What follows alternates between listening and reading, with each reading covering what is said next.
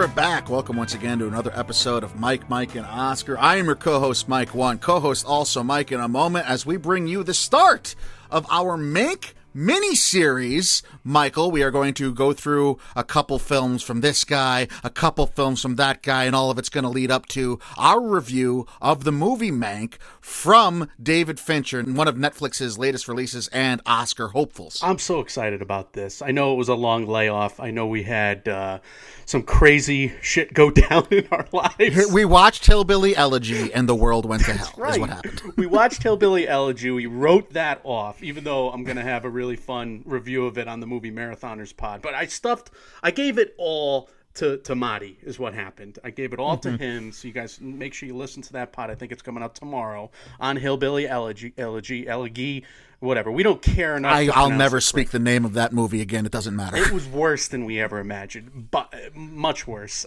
So bad. Really bad. I'm excited for some good movies, and I think Same. we both needed this desperately. Yeah. To get some classics in, an old classic, a new classic, a young priest, an old priest, Mank, which I just really love. It's probably going to be a favorite on the year, if not one of the best films of the year for me. And we're going to do a little award show at the end of it, but we basically got 4 episodes to get you guys ready and in and out of Mank here and talk a lot of Herman Mankiewicz, William Randolph Hearst, Orson Welles, Upton Sinclair, all the politics of the pre-war 1940s, what you have been waiting for all of this time. And oh yeah, David Fincher honoring his dad's script. Just a beautiful story. And something terribly foreboding, too, as far as Orson Welles predicting the future and what may be to come as far as megalomaniacs and their intrusion into politics. But we'll cover all of it. But like Mike just alluded to, we're giving you a Mank miniseries. The first step of that is going to be our review today of Citizen Kane. Mike told you we're probably going to go from here, pivot to something Fincher did. We're thinking The Social Network for that before we do wrap up with Mank and an awards show. So let's talk about, the 800-pound gorilla / elephant / Xanadu in the room, as many people obviously consider Citizen Kane as the best film of all time, and it lives on just about every best of American films list that has ever been written. And rightfully so for many reasons, I would think. But we're going to have to talk about and give our stories behind our many watches of Citizen Kane at this point, because we both have seen it years ago and we've come back to it, and it was the movie that was overrated for so long, right? And in our lives, and I think now we can come at it from a more mature angle, I would say. I hope. As somewhat of actual critics, yeah, as people who can speak about the movies and actually have respect for what they're doing. And I think you hit the nail on the head earlier, man. There's nobody more in dire need of decent movies than me, because you have found some bright line in this year. I have just not been a fan of 2020 thus far, and I know it's a weird year, so I'm hoping Mank, I have not watched it yet, you have seen it a couple times, I'm hoping Mank can pick up the slack for some of this, what we've had that's supposed to be awards caliber. So it's nice to cleanse the palate and get our hands on and sink our teeth into an actual classic here. So as always, the first half of this review, probably the first 3/4 to be honest with you guys, is going to be spoiler free. You'll get a spoiler warning before we dive into the plot. So Michael, you've already teased it. Let's introduce Citizen Kane. And before we get into our own personal Rosebud stories, Mike, I'd like to run a quote by you. And if you could let me know which legendary film critic surmised this film using these words. Quote, "The word rosebud is maybe the most significant word in film, and what we all watch. The word rosebud has captivated so many moviegoers and movie watchers for so many years, and to this day is perhaps the single word, and perhaps if they came up with another word that means that same thing, it wouldn't have worked, but rosebud works." So that's Statler and Waldorf, and they're in a balcony, right? Yeah, you're so close, man. It's our president, Donald Trump. No, really? I swear to God. That's his quote, surmising Citizen Kane, where he also went on to say it's a movie about a man who suffers a bit of a downfall, but not financial downfall. Well, to each their own, and I think that's the thesis of this entire episode. So I'm so glad you put that forth, because we're going to get into that a lot. And I think the most fascinating thing about Mank, in fact, is the politics, but we will talk about it. Of course, this film is directed, produced, co-written by, and starring Orson Welles, Mike. We have Citizen Kane marking his feature debut, even though he made some short films in Woodstock. He directed some plays in Illinois and across the pond there in Great Britain. He was a major prodigy on Broadway after doing some Shakespeare in Harlem as well. He formed the Mercury Theater, and they played very fast and loose with their finances, which Orson Welles would kind of do throughout his career. He has famously gone over budget. If you watch The Other Side of the Wind, if you watch Love Me When I'm Dead, I mean, that guy he wasn't great with money. He's kind of very, mirrored his Charlie Foster. He bought a lot King. of statues, is what you're saying. The film equivalent, the director's equivalent of buying a lot of statues. But luckily, Welles kind of offset some of his theatrical spending with his radio work, Mike. And after several readings of the classics for multiple networks in New York City, he made a CBS deal that would change history as we know it when he chose The War of the Worlds to read live on air. So it's a story that you've probably heard by now, but as the legend goes, the War of the Worlds broadcast, that's the thing that brought Orson Welles all this worldwide fame and prestige, as well as causing a ton of controversy for the newscast-style performance. He actually had people fooled that there was actually an alien invasion taking place in America. And as we sit here in 2020... I think that's either due or something we can wistfully think about. But after the broadcast, Hollywood, who had been making overtures to Welles throughout the 30s, finally offered him something he couldn't refuse, a 2-picture deal with $1 million worth of budgets and near total artistic freedom and final cut from RKO Pictures. And this is pretty important to understand going into Mank because of how secretive they could be. Orson Welles and the Mercury production company working for RKO there, how secretive they could be and how little studio interference they got, because there were only 2 stipulations here. Number one, they had to stay under budget, $500K per film, so that was a huge budget. Back in the day in 1940 and 41 when they were getting things ready here. And the studio had to greenlight the project at the story phase, at the script phase, even really before the script phase. But that was it. After that, he had a lot of creative freedom, almost total creative freedom, and Mank especially benefited from this, Herman Mankiewicz. So RKO, Welles, Mankiewicz, they would all receive a lot of envy and a lot of heat from rival studios. The trades kind of ganged up on them at one point. I'm not going to call people out here, but a lot of the recognizable trades from today, who existed back then, they wrote some scalding pieces against this outsider, this newcomer to the business who is coming in and getting this red carpet treatment. But I think most importantly, they had a lot of newly formed guilds, especially the Writers Guild of America that both Mankiewicz brothers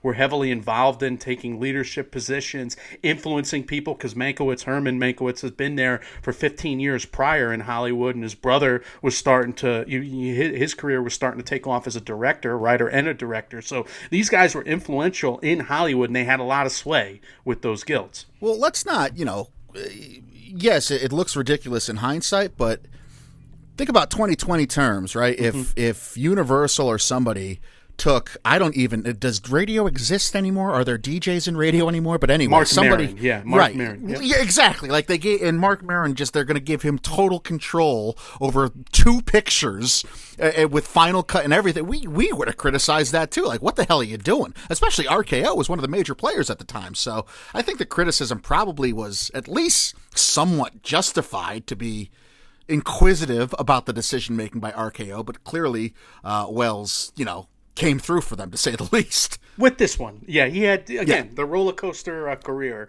which is a lot of fun to cover and read about. A lot of books, a lot of curriculums are based on Mr. Orson Welles, so we don't have to get into all of it, but kind of give you the Mank study guide here. It's definitely important. So, as Wells himself would tell it in a 1960 interview, you can find this on YouTube, quote, "Financially, the deal wasn't extraordinary at all. I had total control. So much so that the pieces of film shown at the end of Day's work couldn't be seen by anyone, and indeed the film itself couldn't be seen until its release. I got that good of a contract because I didn't want to make a film. In my case, I didn't want money. I wanted authority, so I asked the impossible, hoping to be left alone. And at the end of a year's negotiation, I got it, simply because there was no vocation there. My love for films only began when we started work, and really, that's just a man living the American dream, is it, Mike? Like, just being given the world simply because you wanted to not be bothered by anybody." Orson Welles, when he speaks, like half of it is hot air and half of it is just not just any truth, but like the truth. Right. Like I would follow this man in a foxhole and out of the foxhole and do whatever he told me to do. All that being said, like the last time I heard him speak was the Hopper Wells thing, and he talked so much shit. It's just... My God, the amount of shit this man talks. So I don't know if he was a maestro with the interview and kind of, talking it up with all that bravado here or what. But I think this is heavily contested in terms of how he dealt with his freedom and in terms of what Mank is going to teach us about that artistic freedom. Yeah, well, there's three sides to every story, right? There's your side, my side, and the truth. The thing about Wells that I noticed, and I'm not a Wells, maestro by any means, but I've really only dove deep into him for preparing this episode thus far and getting ready to do Mank stuff. But he says stuff that's so extraordinary. It's impossible for one man to have lived that life, right? It's impossible for everything to be true, but he has the same delivery, and he's such this earnestness in his eyes and in his voice when he speaks. You want to believe, you can't not believe a guy like that. He's just so authoritative and powerful when he speaks. It's if nothing else, it's a joy to listen. He's, this is a terrible comparison, but he's like Joey Diaz these days, like Joey Diaz, the Joe Rogan guy. He tells these stories and they have to be BS for the most part, but you just want to listen to it. He would hold court and we would just obviously listen and be riveted. And I was riveted for the last few documentaries. I mean, they're still making documentaries of just Orson Welles talking, essentially. Right. So, I mean, I totally agree. Anyway, well, we're going to have to sift through some of the stuff. So I'm trying to get the people ready for it. Look, when he started this 2-picture deal for RKO, he kind of stumbled out of the gate, and it was a blessing and a curse. Like, he tried 3 projects, the most notable of which was Heart of Darkness, which he had read on the radio. I think he did a play version of it, but he wanted to do Heart of Darkness, Mike, which eventually became Apocalypse Now, shot completely from a first-person POV. Would you have watched that film? This is what I'm talking about, man. And we're going to get to a couple things where it's just like Wells was, for all the bluster you want to say he came equipped with, he was actually pulling stuff off and trying to do things that 80 years later, 60 years later, we were just fawning over directors for trying. Like, okay, so Orson Welles had the first Call of Duty video game, basically, is what you just told me, right? Yeah, like, what was that movie? He wanted to do a movie for, it was, darn it. I couldn't watch it because I wanted to puke. Upload, was that it? No, not Upload. Anyway, it was first-person fighter, and I got nauseous. It just came out a couple years ago, but yeah. I'm sure it was cool, but like I just couldn't do it. Like I can barely do a Paul Greengrass movie these days. So. You know what I want is Apocalypse Now from Marlon Brando's first-person POV. Ew. So it's just shadow for half the film. Gross. Just mutterings, just like on the universe.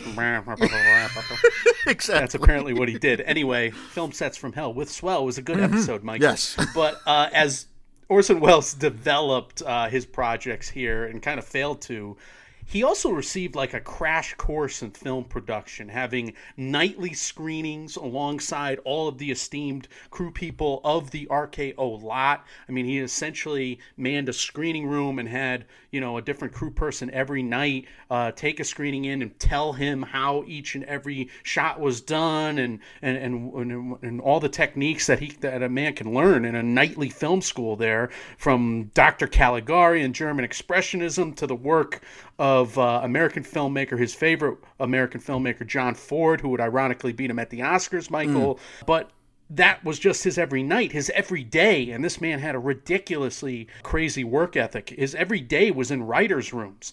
And the favorite writer, his favorite writer that he met, that he hit it off with most, of course, was Herman J. Mankiewicz, the infamous script doctor in Hollywood from Paramount to MGM. At this point, I think this was his third or fourth studio, and he worked on Wizard of Oz. A lot of his stuff is gone uncredited. Heard of that, yeah. But he worked on Wizard of Oz famously. He wrote Pride of the Yankees. He wrote a lot of comedies back in the day. And as we'll discover the how and why in Mank, the other screenplay credit here of Citizen Kane went to Herman Mankiewicz, who along with Wells would win the only of 9 Oscar nominations. This was the only win for Best Original Screenplay. Yeah, and if you don't want to sit through the Mank movie on Netflix to get the entire backstory or listen to Mike and I, there's a 5-minute segment on YouTube from Drunk History from Comedy Central that I'm sure goes into just as great as detail as any of us will. So, all right, question, Mike. We're back in the times where, the Hollywood system was set up where writers are churning out scripts to go into production multiple times a year. I mean, if you look at Mankiewicz's CV on IMDb, it's unbelievable the amount of movie and the amount of work he was able to churn out. And he's still involved with these hits. Are writers more prone to come up with something that hits the zeitgeist if they just keep pushing out work, or is these long delays where you're gestating and spending years on just one project something that's more likely to lead to something that really lands with a lot of people, you think? So what's really cool to learn about old-timey Hollywood is that they brought in a lot of New York journalists into these writers' rooms. And these guys were so prolific because they're writing however many articles a day for all of those publications back in New York. And they're just seasoned vets who just come up with content like crazy back in New York. So it was a recruiting frenzy, especially in any writer's room that Herman Mankiewicz was a part of. He would bring a lot of his buddies in because he was this kind of a senior member at that stage of his career. And he was, of course, another guy who could hold court in any room and direct a lot of people in terms of, being the loudest, the most audacious, the funniest, the smartest guy in whatever room he was in. And you'll see it in the movie. But a lot of those people in any of his writers' rooms were his people. So that definitely became like a modern television writer's room mentality factory almost, where they had however many people on every single movie, 8 or 9 screenwriters, and however many of them got credit, however many of them just were script doctors at that point.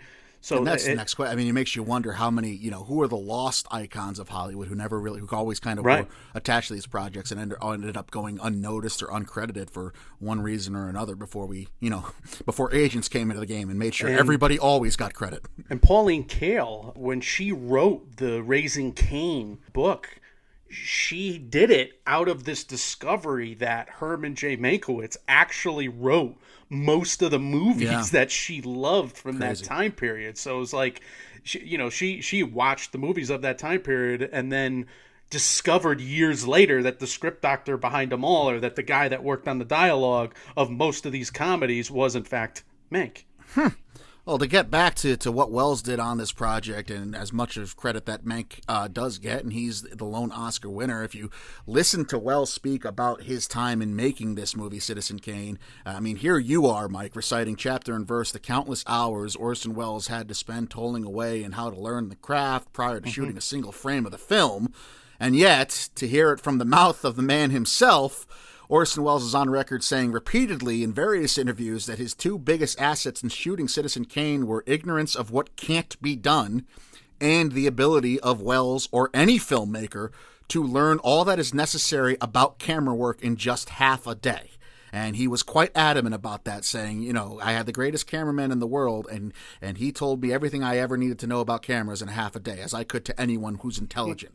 So, I mean, that's equal parts, infuriating in its bluster and inspirational in its approach, I guess. But we've studied this phenomena from phenomenons like Mr. Orson Welles there. How's my copy working for me today? I didn't even write that down. It just came to mind.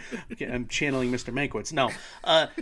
we've seen this before with Tarantino, right? In the mid 90s and kind of the indie film boom, and he didn't know enough right to about the like I regular think there's goings tons on of to Hollywood. that. I really think there's tons to that. If if you don't know what you can't do, you really aren't inhibited by what's not possible. Innovation kind of is sparked out of that. Yeah. Or if you just have a basic knowledge but you want to do something new and you're determined to make something new happen, then yeah, I mean he was going to do a first person shooter based on the Joseph Conrad book, Orson Welles. And then at the same time, it's a little insulting to, the Deaconses of our world where you say, oh, you can learn anything about shooting a movie in half a day. That's all you need.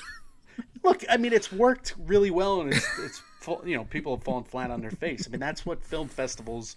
I mean, that's half the excitement of every film festival, I would say. So, I mean, we're going to continue to come across it. But look, we're going to get into William Randolph Hearst and Marion Davies in a minute, I think, with script thoughts. But just to kind of do one final tease.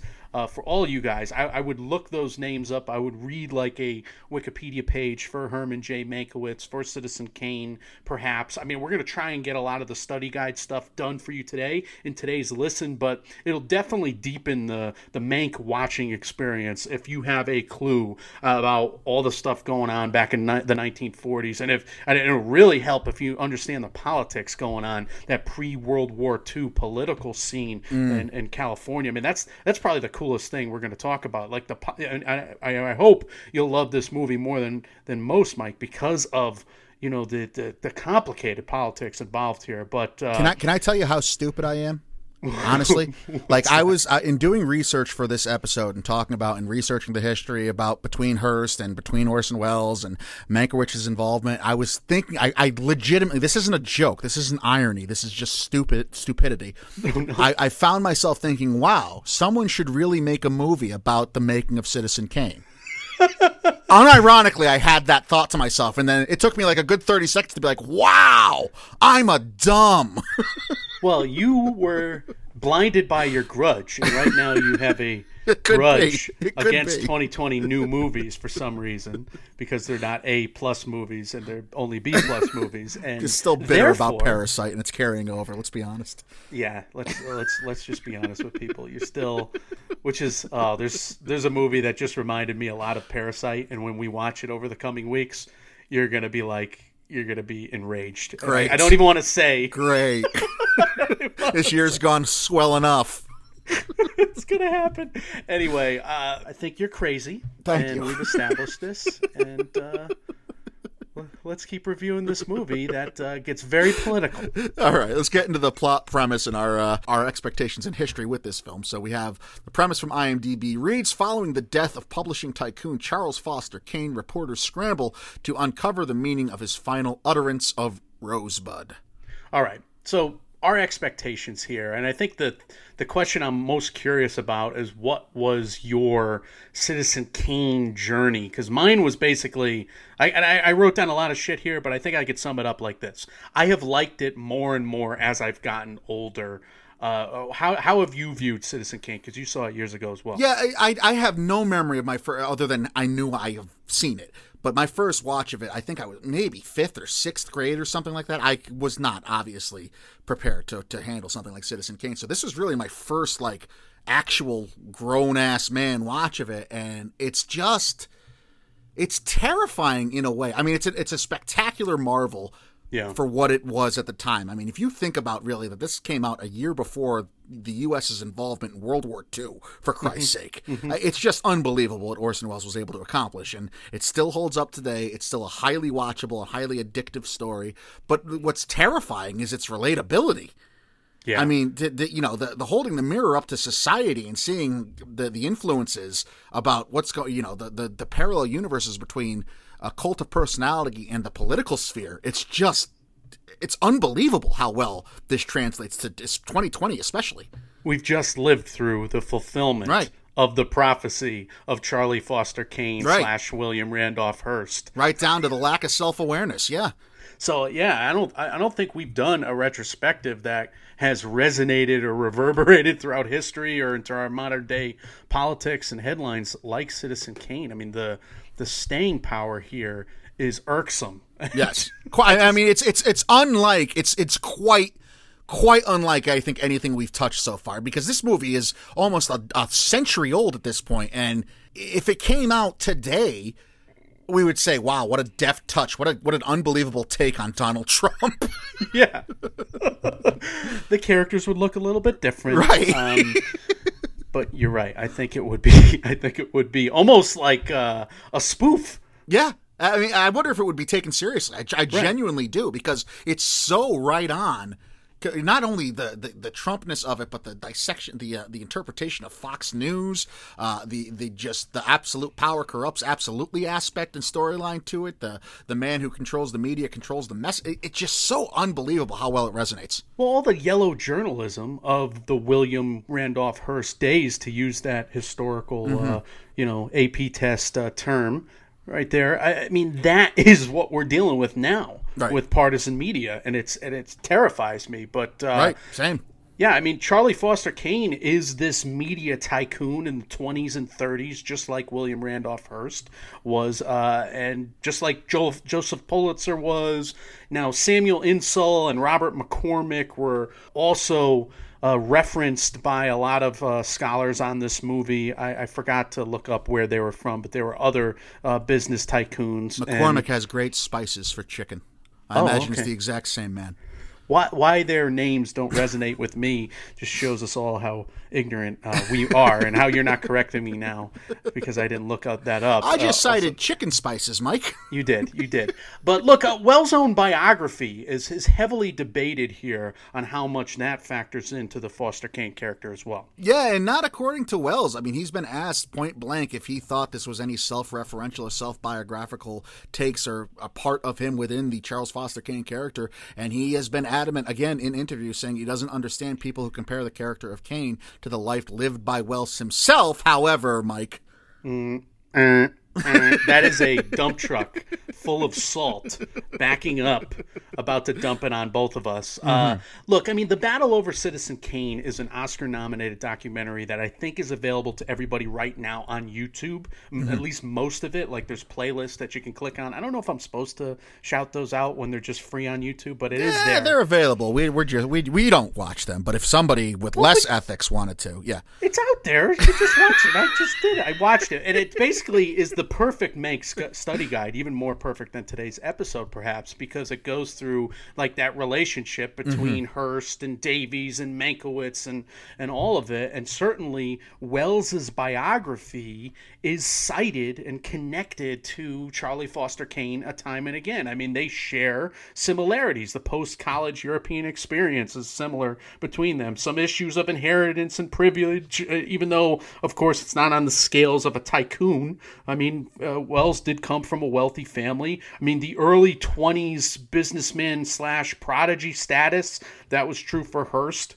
taking over the newspaper from his father, the San Francisco newspaper. And it was true, of course, for Wells with how he, hit Broadway by storm and was, viewed as a conqueror of Broadway, like in his mid-20s. So they both had this roller coaster relationship with money as well. So I think a lot of the criticism that movie got it wrong, I don't get it, because I feel like there's a million different similarities, which again is kind of a testament to how Wells is very involved in the writing and the construction of this story too. Well, I suppose at least one differentiation, and to Wells's credit, as soon as he said he doesn't see it, he's willing to at least be, self-reflective and say, now maybe that's a blind spot of mine, at least in the interview that I'm citing here. So, he at least knows that he could be willfully blind to it, A clue. But yeah, I mean, this guy, I love him. I love him to death, but he talks a lot of shit throughout all of his interviews. Mike, I found myself guffawing at some of the stuff he was saying, because he says like insults or just matter of like stuff people shouldn't say about the holiest of holies, and he says them so bluntly and matter of factly. It's just like, I'm in awe of the audacity of the man, which clearly he was full of, as we talk more about the making of this movie in particular. And it's probably the reason why him and Mank became like best friends and then arch nemesis. Yeah, I would think within so. weeks. Yeah. Anyway, back to Hearst, which same comparison you can make with Mank, because Hearst was that type A personality, if there ever was one as well.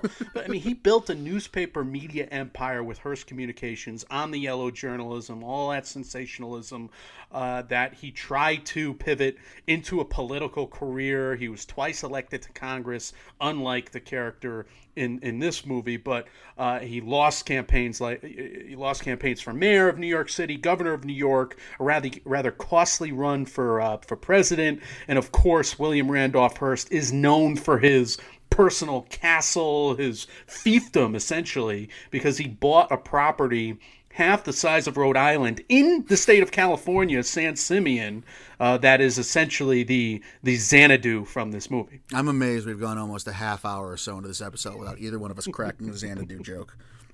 I haven't seen all of that movie. I kind of shut that off. Xanadu!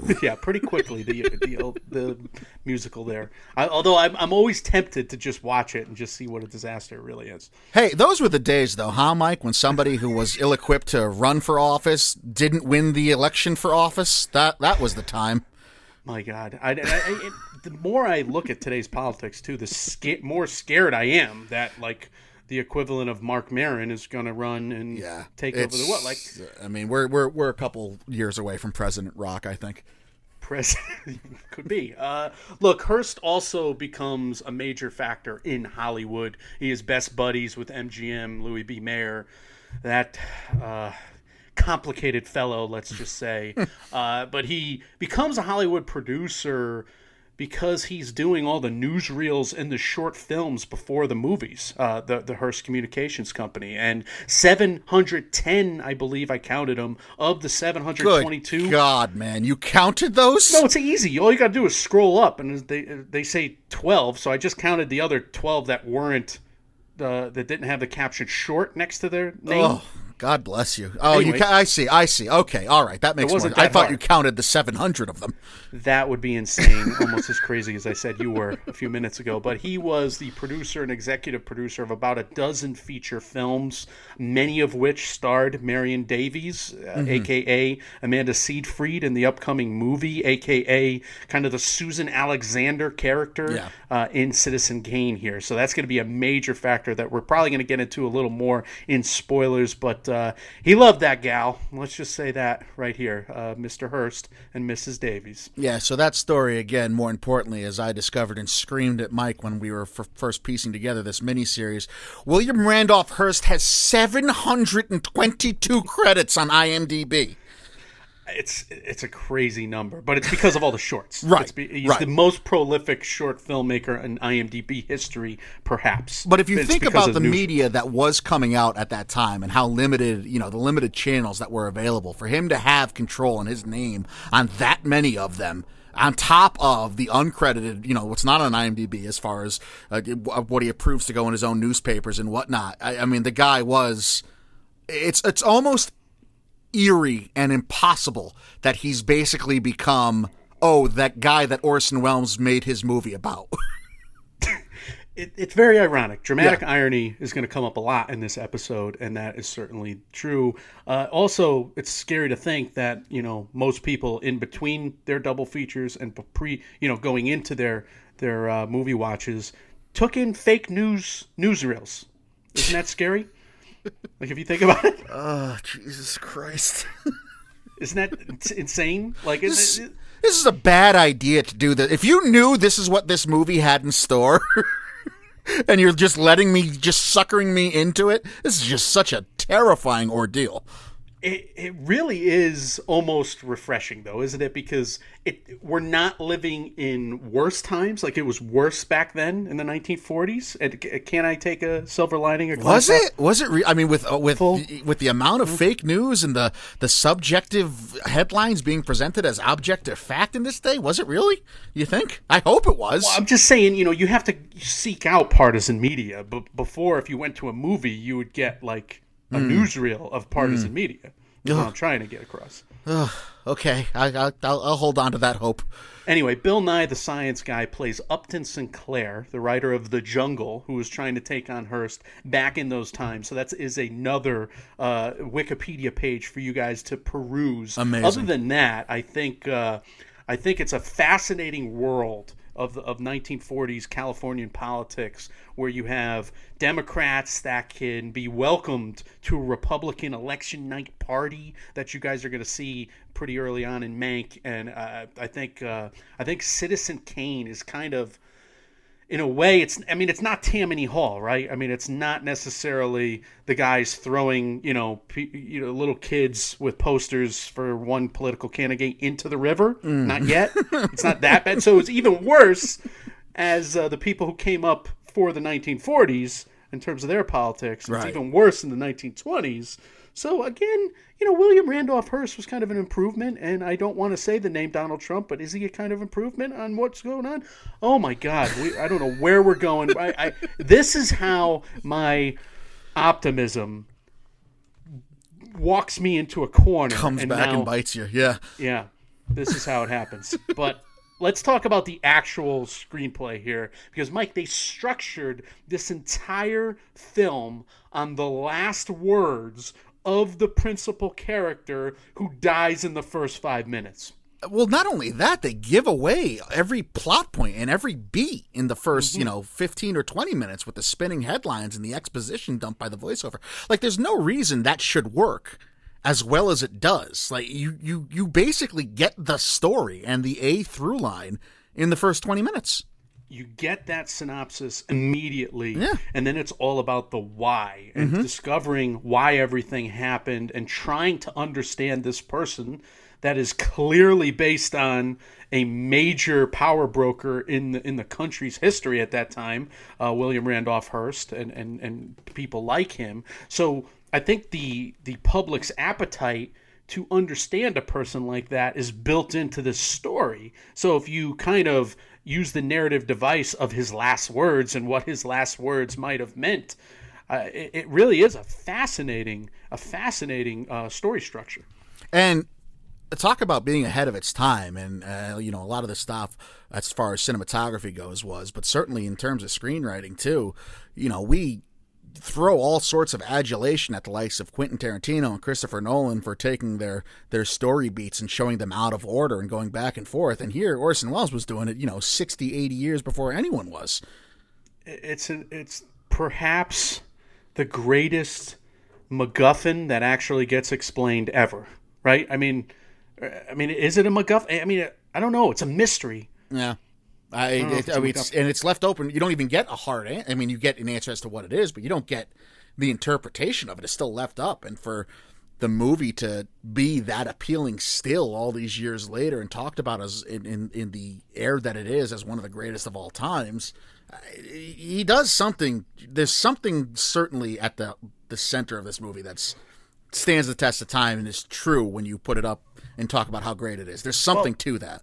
Let me circle back to the point I was trying to make before, because, Republicans are invited to Democratic election parties and vice versa in these times, right? Mm-hmm. And this is a screenwriter who does not share the same political views as Mr. Hearst, trying to humanize him to the extent that he builds this entire backstory around the man.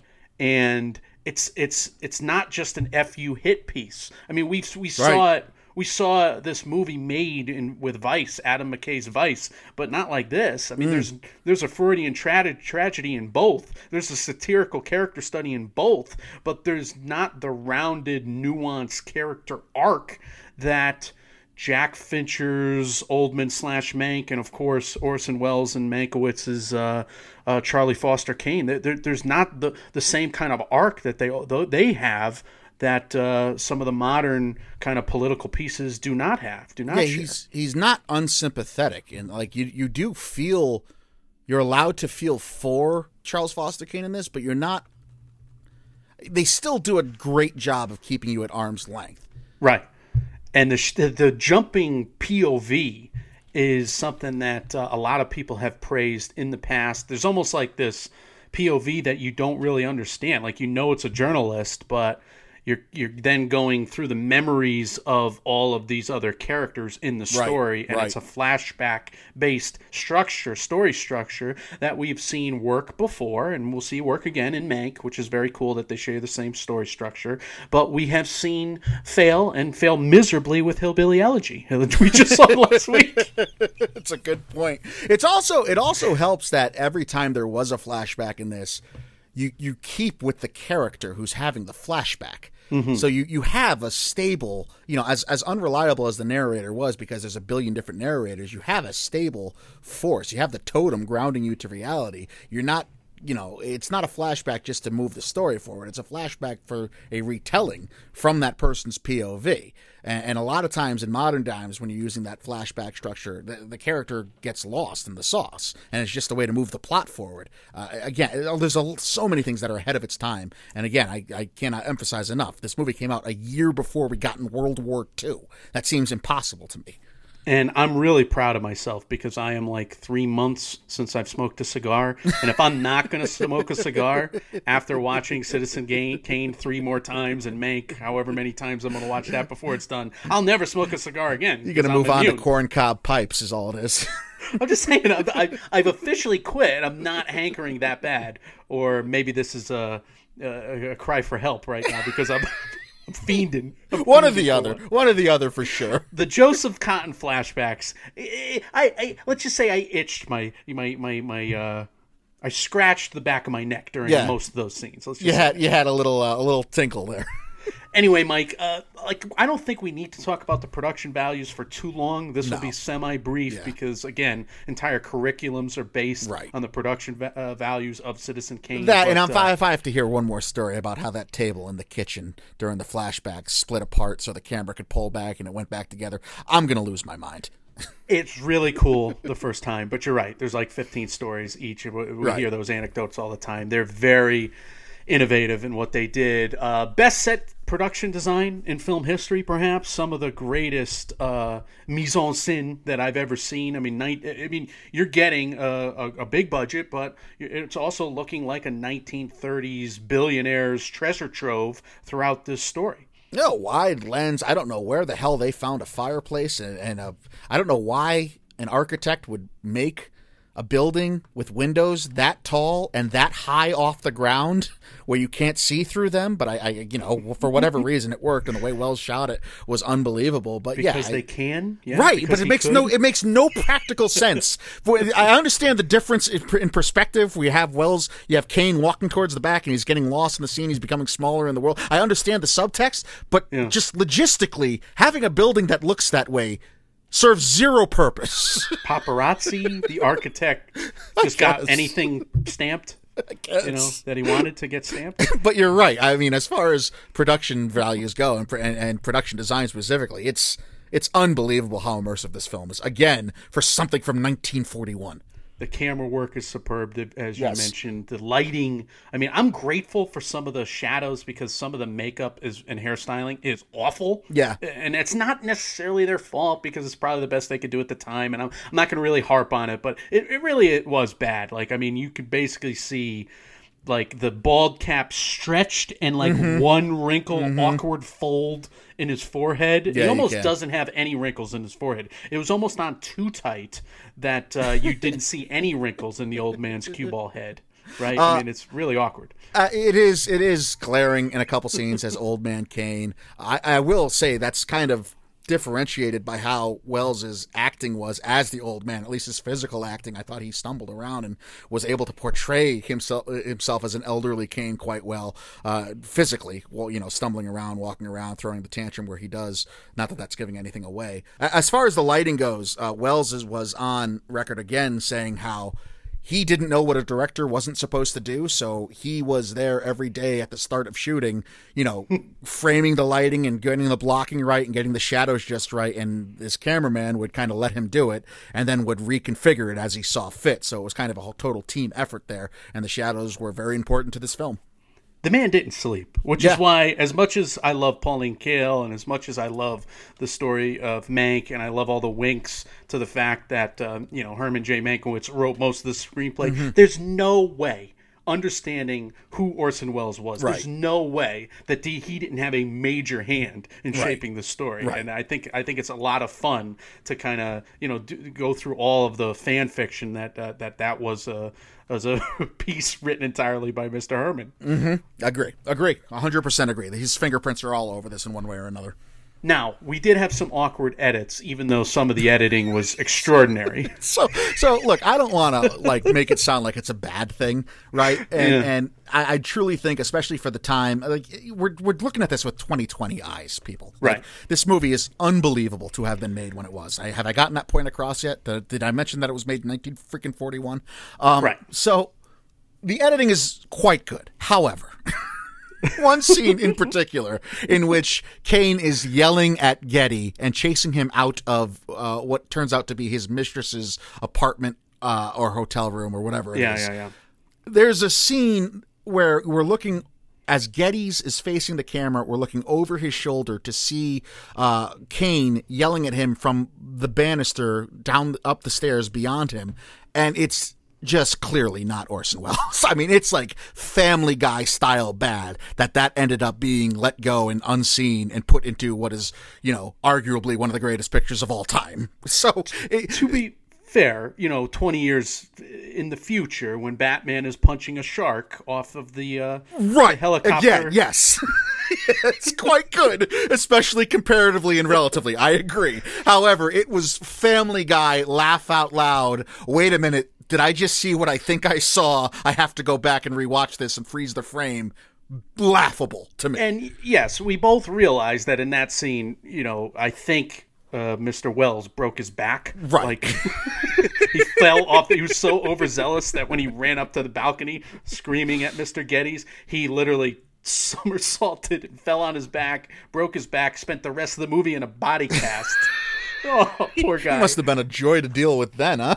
Brutal, just brutal. But all right, so the sound, which is going to be something we talk a lot about in Mank, Mike, very 1940s, but I do want to shout out Mr. Orson Welles' deep voice that carries forth and doesn't sound like the generic, hey, Mr. 1920s, everybody cop a C. Everybody sound the same.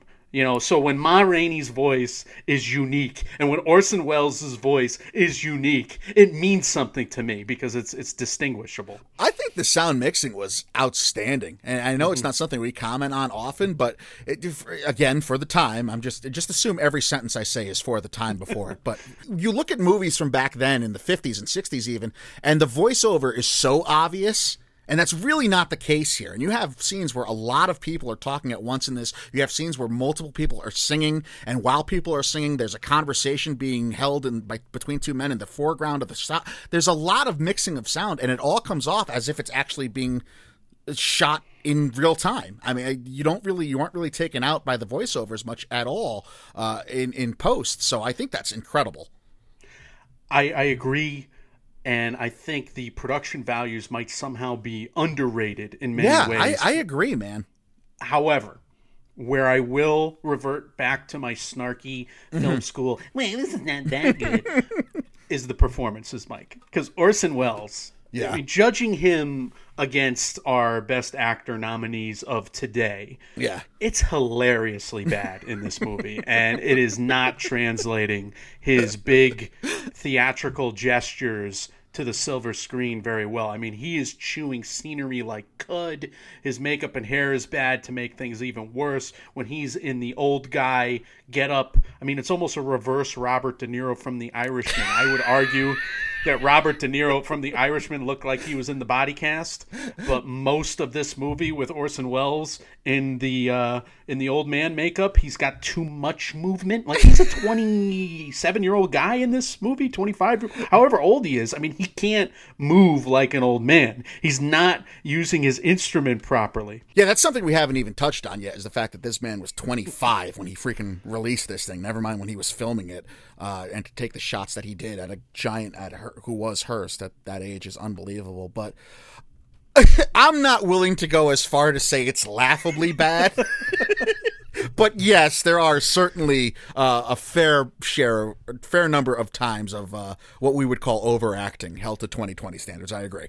If I laugh, though, then it is kind of laughably. Anyway, look, I mean, if he took his go-to character from his go-to actor from the theater, right, Joseph Cotton, and made him a star 5 years earlier than when he actually became a star, and gave him that role and actually just focused on the directing, this is probably an even better movie, like Jedediah Leland and Joseph Cotton. But I mean, I don't know. Look, Orson Welles would become a great movie star in his own right, and it's because of this movie in many ways. And he does have his moments. He does have some great scenes that we're going to get to in a minute in spoilers. But yeah, I was very underwhelmed in terms of his performance with this movie. Lastly, though, Mike, I mean, what did you think of kind of the supporting cast? We have Everett Sloan as Mr. Bernstein. We have Dorothy Kamengori as Susan Alexander Kane, Joseph Cotton, as I mentioned.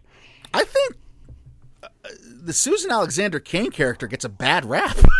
Like, she's supposed to be a subpar singer and entertainer, and I thought she was great, even especially for the time again. But I didn't think her opera singing. Not that I know, good opera from bad opera. I suppose as long as you sound like you're hitting the pitch to me, I'll let it go. But if you're going to play, if the whole piece of this is that she's supposed to be bad, she doesn't have to sound like she's singing in a garbage can necessarily, but I thought that was passable. I certainly didn't think she was bad enough to the point where she would be torn apart by every outlet like she was in the plot.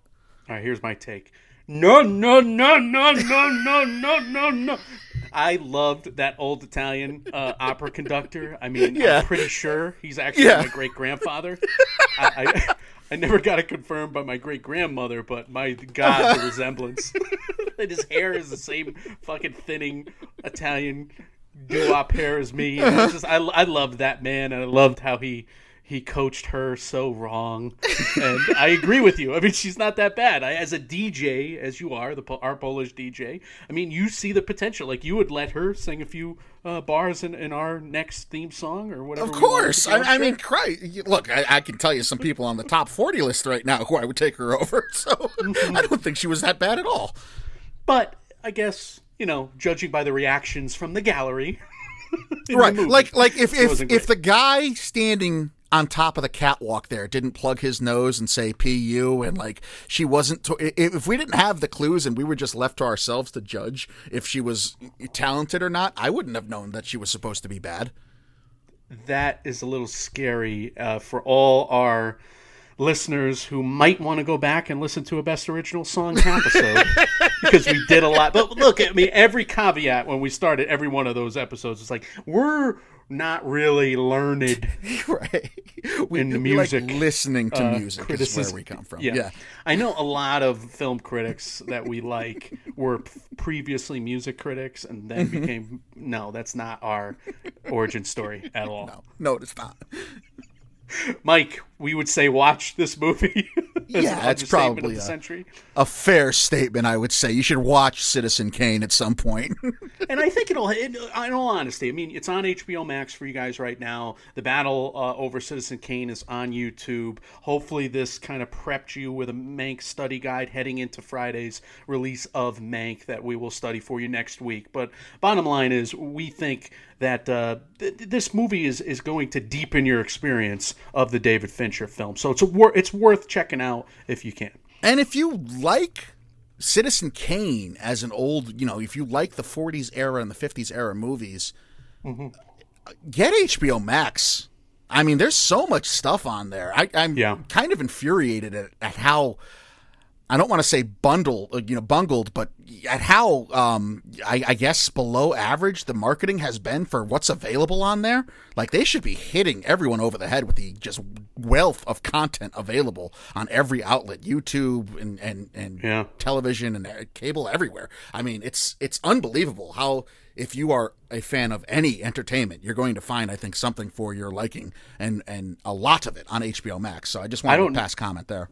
Yeah, I don't know if you did the same thing as me, but after Citizen Kane finishes, right, you get all the options. You can restart it, but you get all the options. Yeah, and every time I finished the movie, I was like, I'll add Maltese Falcon. I'll add this. Exactly, yeah. I found myself doing Rebel that. Without a Cause. Let me get into some James Dean. Yeah, absolutely. Totally.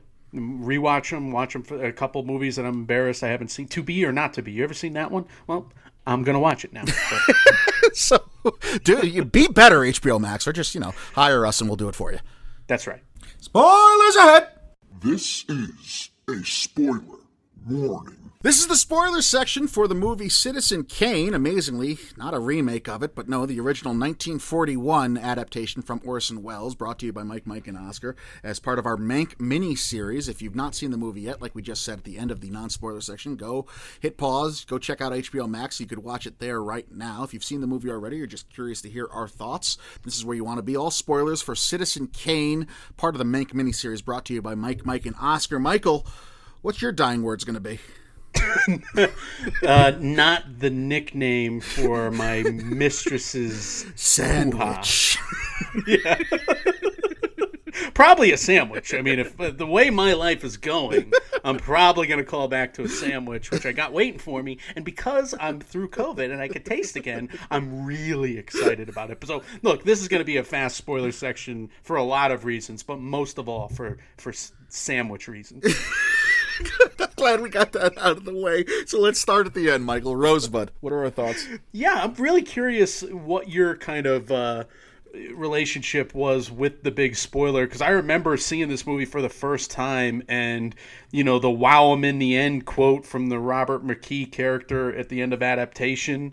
If you wow 'em in the end, you got a hit. I remember getting through that whole movie and being kind of underwhelmed in my snobby film school days. Like, it's not that good. But then, I think I understand why this just baffled people and dazzled people for so long. It's because they surprised me so much with that reveal of the sled from the original flashback, the OG flashback from when he was a kid, and how meaningful that scene was with his parents giving him away. Yeah. And hearkening back to that time. And I think it's going to really factor into Mank, what it all means to William Randolph Hearst, and how Herman J. Mankiewicz got it right about the man's lonely childhood and how that kind of drove him to become what he became as a business tycoon, and how lonely he became at the end of his life.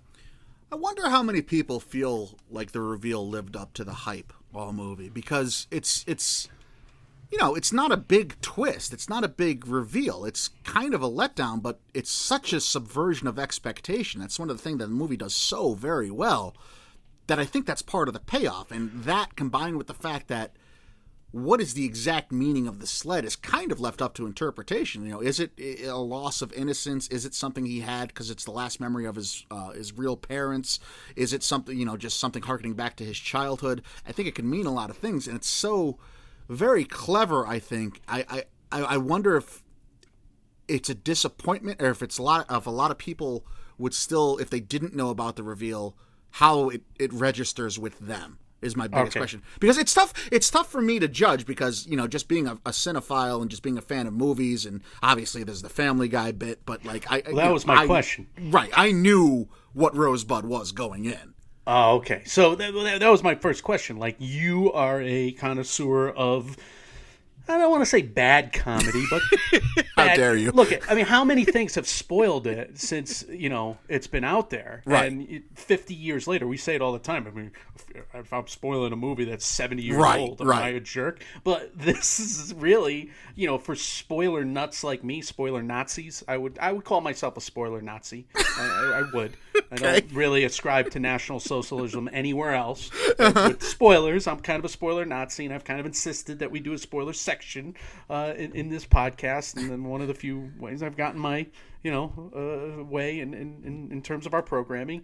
But Mike, I think I'm really upset right now that Family Guy or whatever spoiled the end of that movie for you, and you didn't have that moment that I seem to have when I first took in Citizen Kane, to where it was an unhateable movie, or it was an unhateable experience, even if you thought it was like an overrated experience. When you realize that it was the sled, and you're like, holy shit, this whole movie is structured around that, I was in awe. I truly wonder how I would have. It was spoiled for me so long ago. You know what I mean? It's not even. It's just something. To me, it's always just been a part of cinema lore and trivia. It's just, oh yeah, Rosebud is the sled, and that's just something everyone knew, whether you had seen the movie or not. So I do wonder if I would have been let down, or I just wonder what the general consensus is about that reveal. And I'm like you, I'm very curious. So you were otherwise roped into kind of the manic retelling of the man's history and all of the gifts. I mean, it's a very simple plot if you think about it. It's just the gifts. I just registered what you said. Yeah, the memes and the gifts that would come about. It's a very straightforward plot. There's not a lot of twists and turns involved in it. It's just a man who's longing for love, and he can't ever truly acquire love, and he gets corrupted. Absolute power corrupts absolutely, which I think is a plot that, for all the research I did and all the videos I watched and all the reviews I watched, I didn't find a lot of people honing in on that aspect of it. That whole Walter White, Mr. Smith Goes to Washington type subplot, which I think is explained very well. And it's actually an example of how on-the-nose writing doesn't always have to be a bad thing. I mean, because the on-the-noseness of Wells and the Kane character explaining that he's the one that's supposed to defend the little guy at the beginning of this movie versus at the end, juxtaposed to the end of the movie where he's using it, the media outlet and the newspaper specifically, not as a shield for the have-nots, but more as a sword to get it back as his political rivals and enemies. It's really a telling of how absolute power corrupts absolutely, and I think it's a wonderful does a wonderful job of doing so.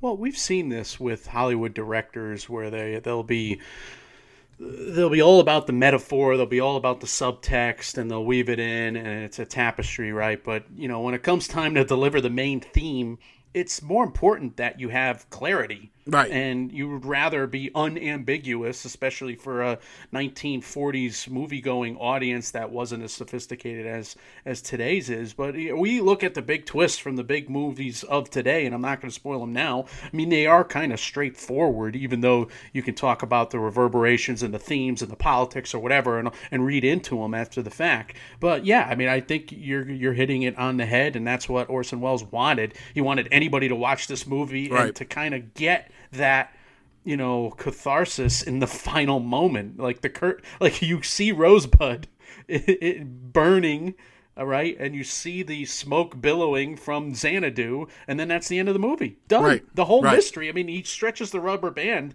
the entire film until the credits, and that's a masterwork. And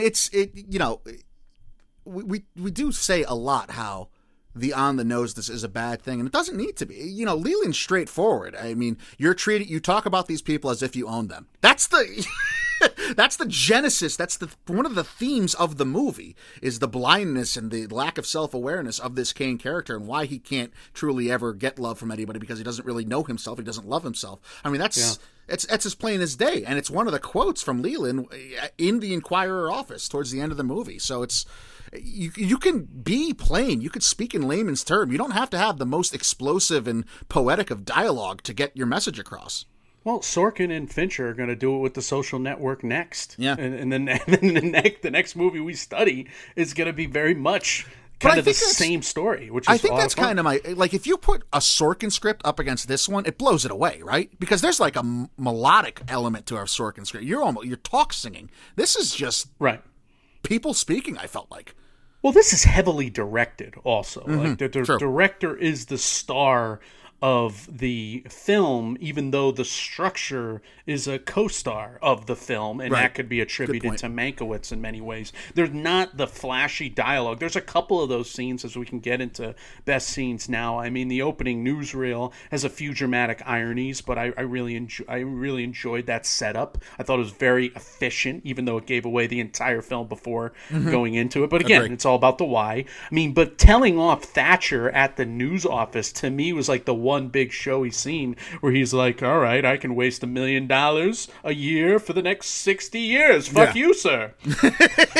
Right. And that's the beginning of that arc. I mean, this is a man, this character, it's very clear that he means well. And he always has that God complex of, I need to protect the lower class from the evils that I deem evil, right? And that's a God complex, and that gets more spirally and deteriorates more as the scene, but he really does mean well. It truly is this deterioration. It's not only a story of a man who's lost his innocence and can't be fulfilled emotionally, but it's a story of a man spiraling downward, and it's plain and simple to tell. It's straightforward as all hell, and scenes like that highlight it. They're not pulling punches. No. Like that birthday celebration and the dead-eyed chorus of all of his toadies and stooges there, with Joseph Cotton just not caring at all as he sings along with the man's birthday celebration, and all the creepy stuff going on the stage with Orson Welles and the girls, and we linger on the shot where he kisses. Oh my God, what the fuck? Yeah, that was weird. Then, it really was a weird scene, and Orson Welles knows it's a weird scene, and I'm gonna kind of talk about it in worst. But I think they're almost self-aware of how kind of creepy this guy is and this entire situation is, by how they, really put the satire hot and heavy in that one.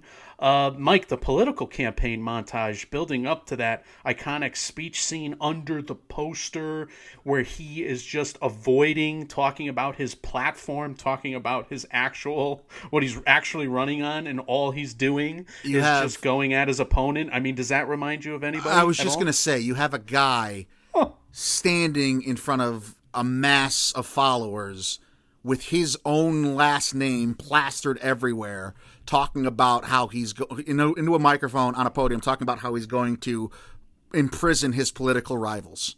That could be a couple people throughout history. Specifically, though, most recently, somebody from 2016 to 2020. The number of parallels is just as eerie as it gets. Bewildering.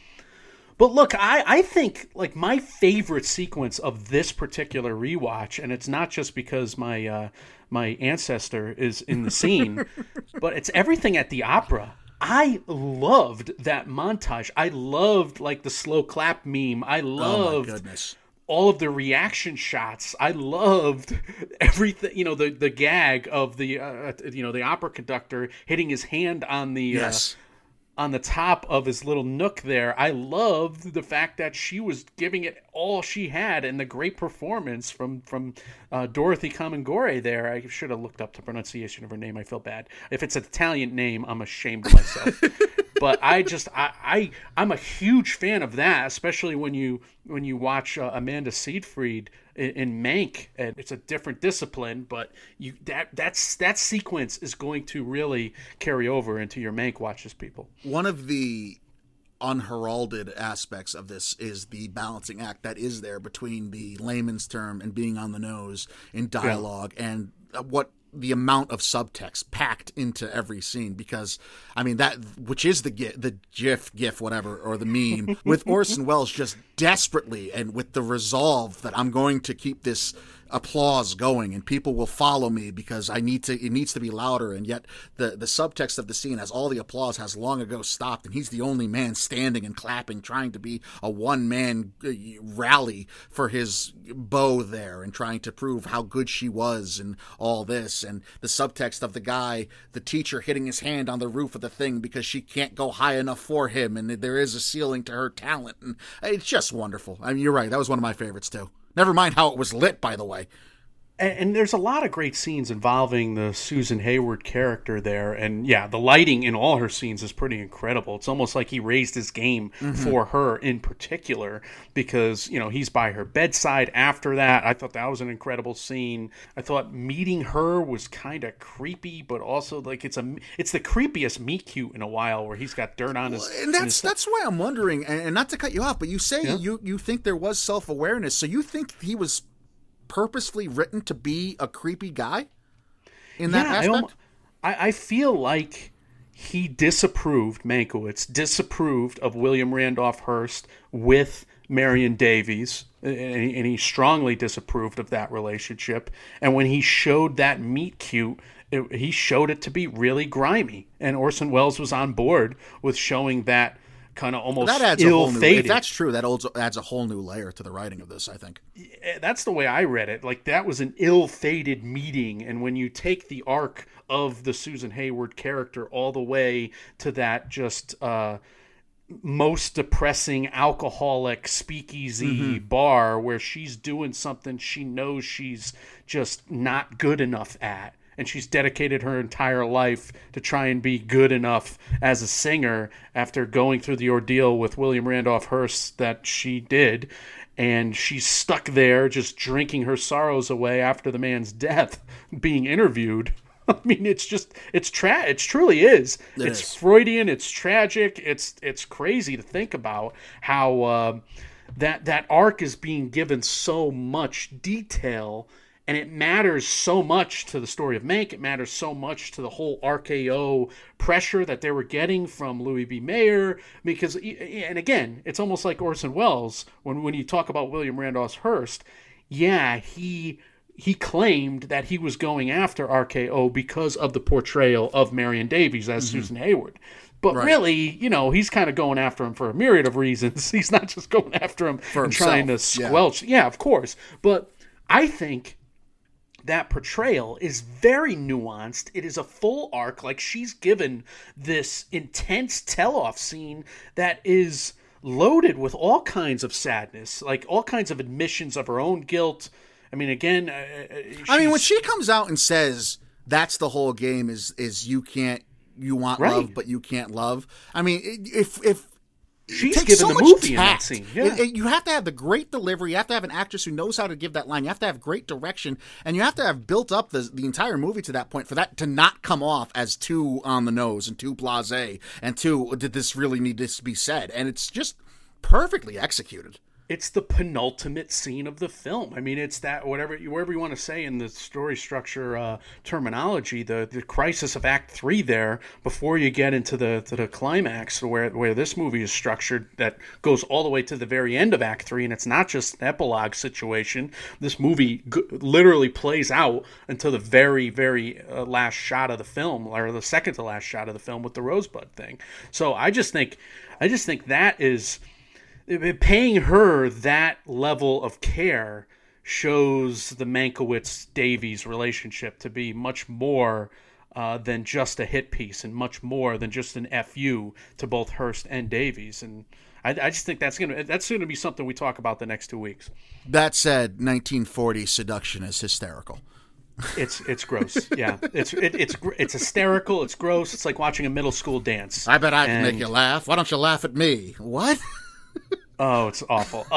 Speaking of awful, I got a couple worse scenes. I know you don't have a lot, but I really don't. Yeah, we went through most of mine in the non-spoilers. I do hope they're self-aware of the treatment of women and probably less so the minorities and underrepresented groups here. I mean, it's just dated. It's reprehensible at times. Hopefully it's self-aware, like I said, but we're going to have a critique coming in Mank that is maybe too subtle, but it's certainly guilty feeling, and it is condemning, and maybe not as much on first glance, but when you rewatch Mank and you think about Joe Mankiewicz's the ugly rumors surrounding his biography. I mean, he had a lot of Weinstein casting call rumors about his name and many contemporaries in that biography, that Brothers Mankiewicz biography that I read.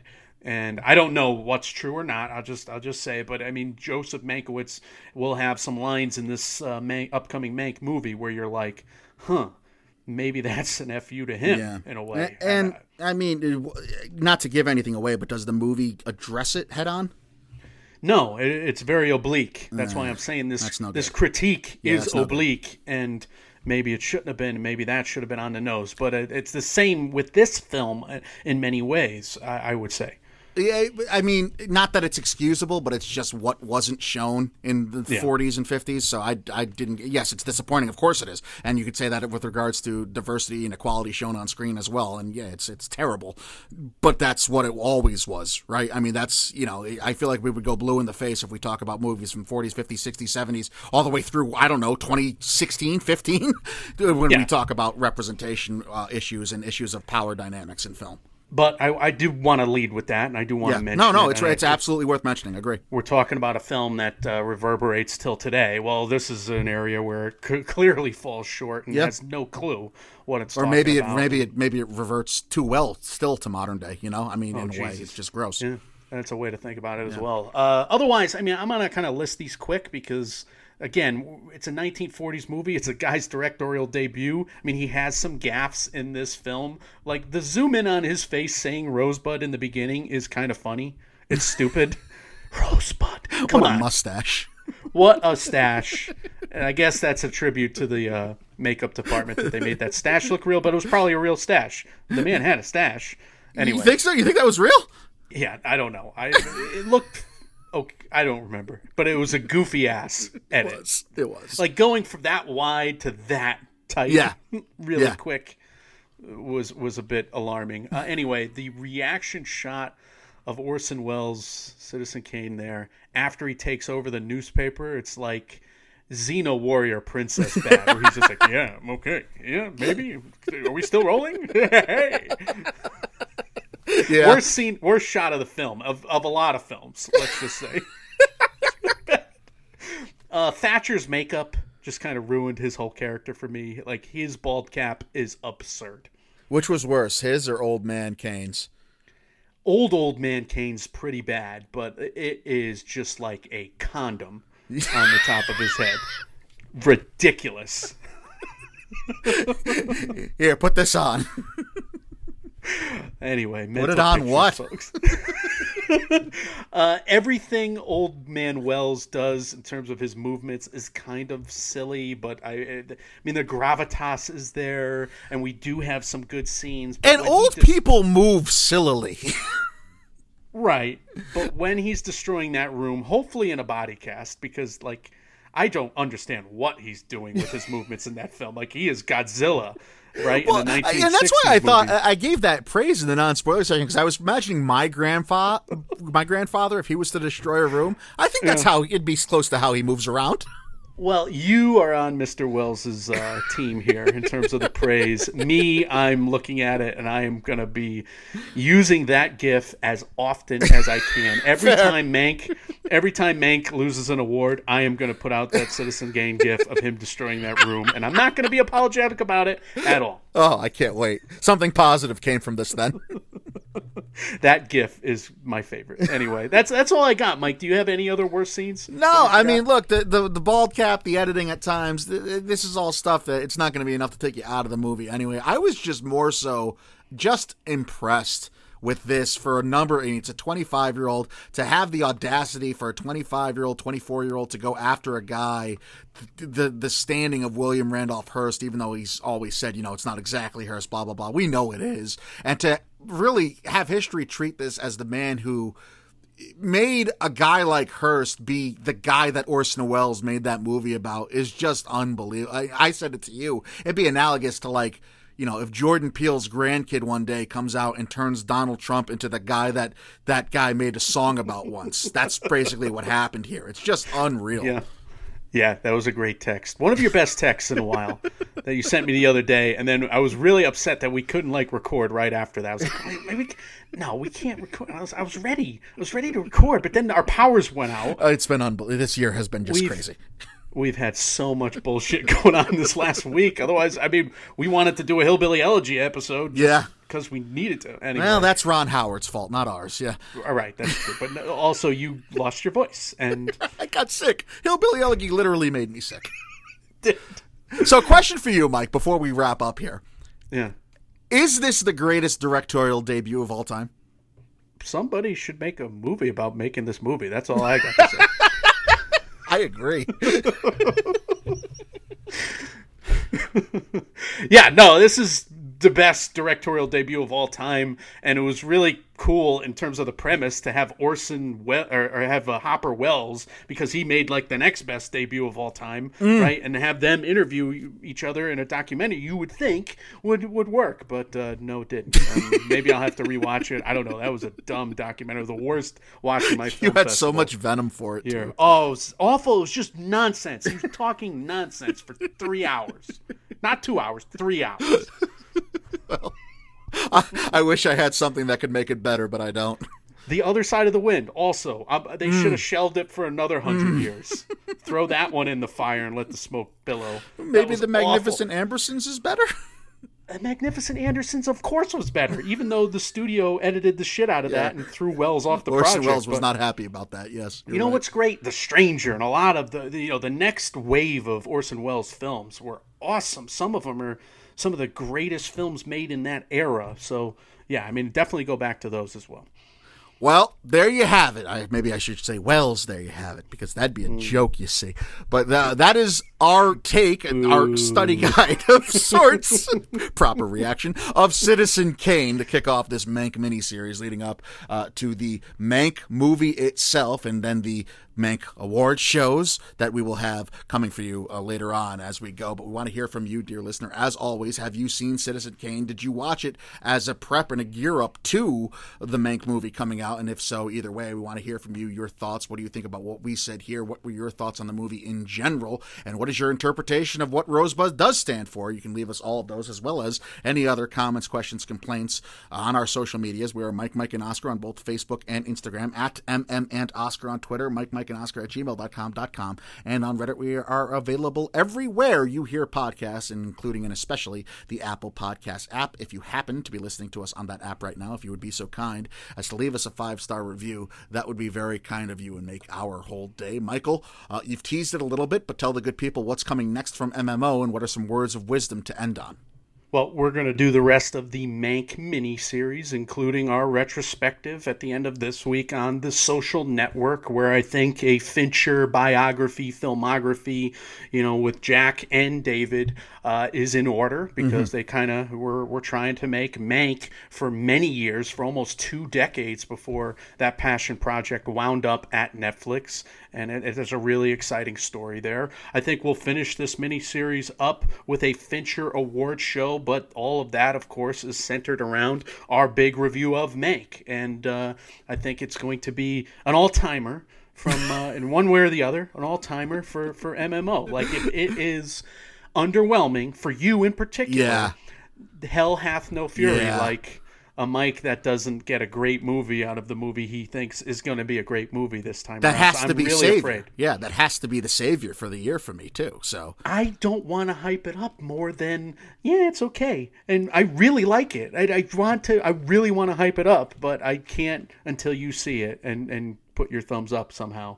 I don't know what's going to happen. It's a really nerdy cinephile movie for people, and it's kind of a movie that really rewards multiple viewings. Like, I just rewatched it and I loved it even more. But here's a movie that doesn't reward multiple viewings, Mike, and I wanted to shout this out one more time as well. It is Hillbilly Elegy. And I perhaps gave my most unrelenting, unforgivable... I was so upset. Unforgiving, I should have used, unforgivable, because I'm really nasty in it. You were supposed to be on the episode 2 for the movie marathoners with Marty. We're going to get Marty on one of our episodes coming up soon. I hope.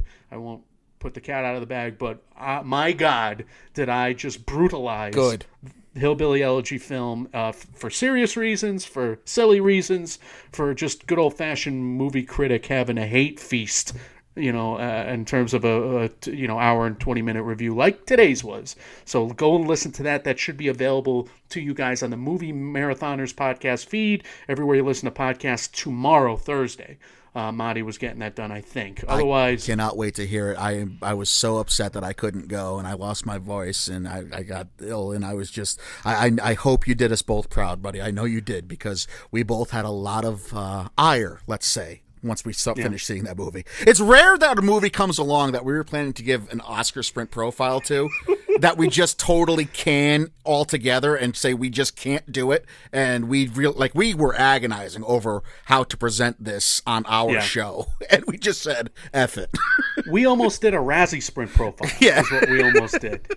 And we probably should have. Maybe we should have. But that's just probably mean, like, piling on. So right. We didn't want to be outwardly venomous on our feed. Right. But I channeled all my hate and all your hate, hopefully, in spirit against that movie in what turned out to be a great recording session. I have no idea how it'll come across. I can't wait to hear it. It's pretty brutal. But, Mike, in terms of words of wisdom, I will just say never plan anything, ever. Sandwich. which, oh, that's right, Sam. I'm really excited for my sandwich. Oh, I forgot about my sandwich. I'm gonna go at that sandwich. Look, I mean, I got my taste back. It is full systems go right now, Michael. It is. I'm just going to gain 30 pounds in the next week. I'm excited for you. I can't wait. I hope you keep a running tally of the caloric intake, and I wish you nothing but the best and conveyor belt sandwiches going directly into your gut there, sir. You've earned it after dealing with COVID. I have to make up for Thanksgiving. I have to make up for all the stress eating I could have done when all of our plans last week were falling through and the sky was falling, the power was going out, and it was hilarious that you lost your voice when you lost your voice for no reason. It's unbelievable. It's actually because I have this. I'll get to it another time. It's unbelievable what's been happening. But yes, that's the latest and that's the last from us as far as Citizen Kane goes and the kickoff to this Mank mini-series. Guys, as always, when reality sucks or you get sick out of nowhere for no reason whatsoever, you can come watch these movies and share some laughs with us. We are Mike, and Oscar, trying to make award season year-round without the stuffiness. We will see you all very soon. Rosebud. Perfect.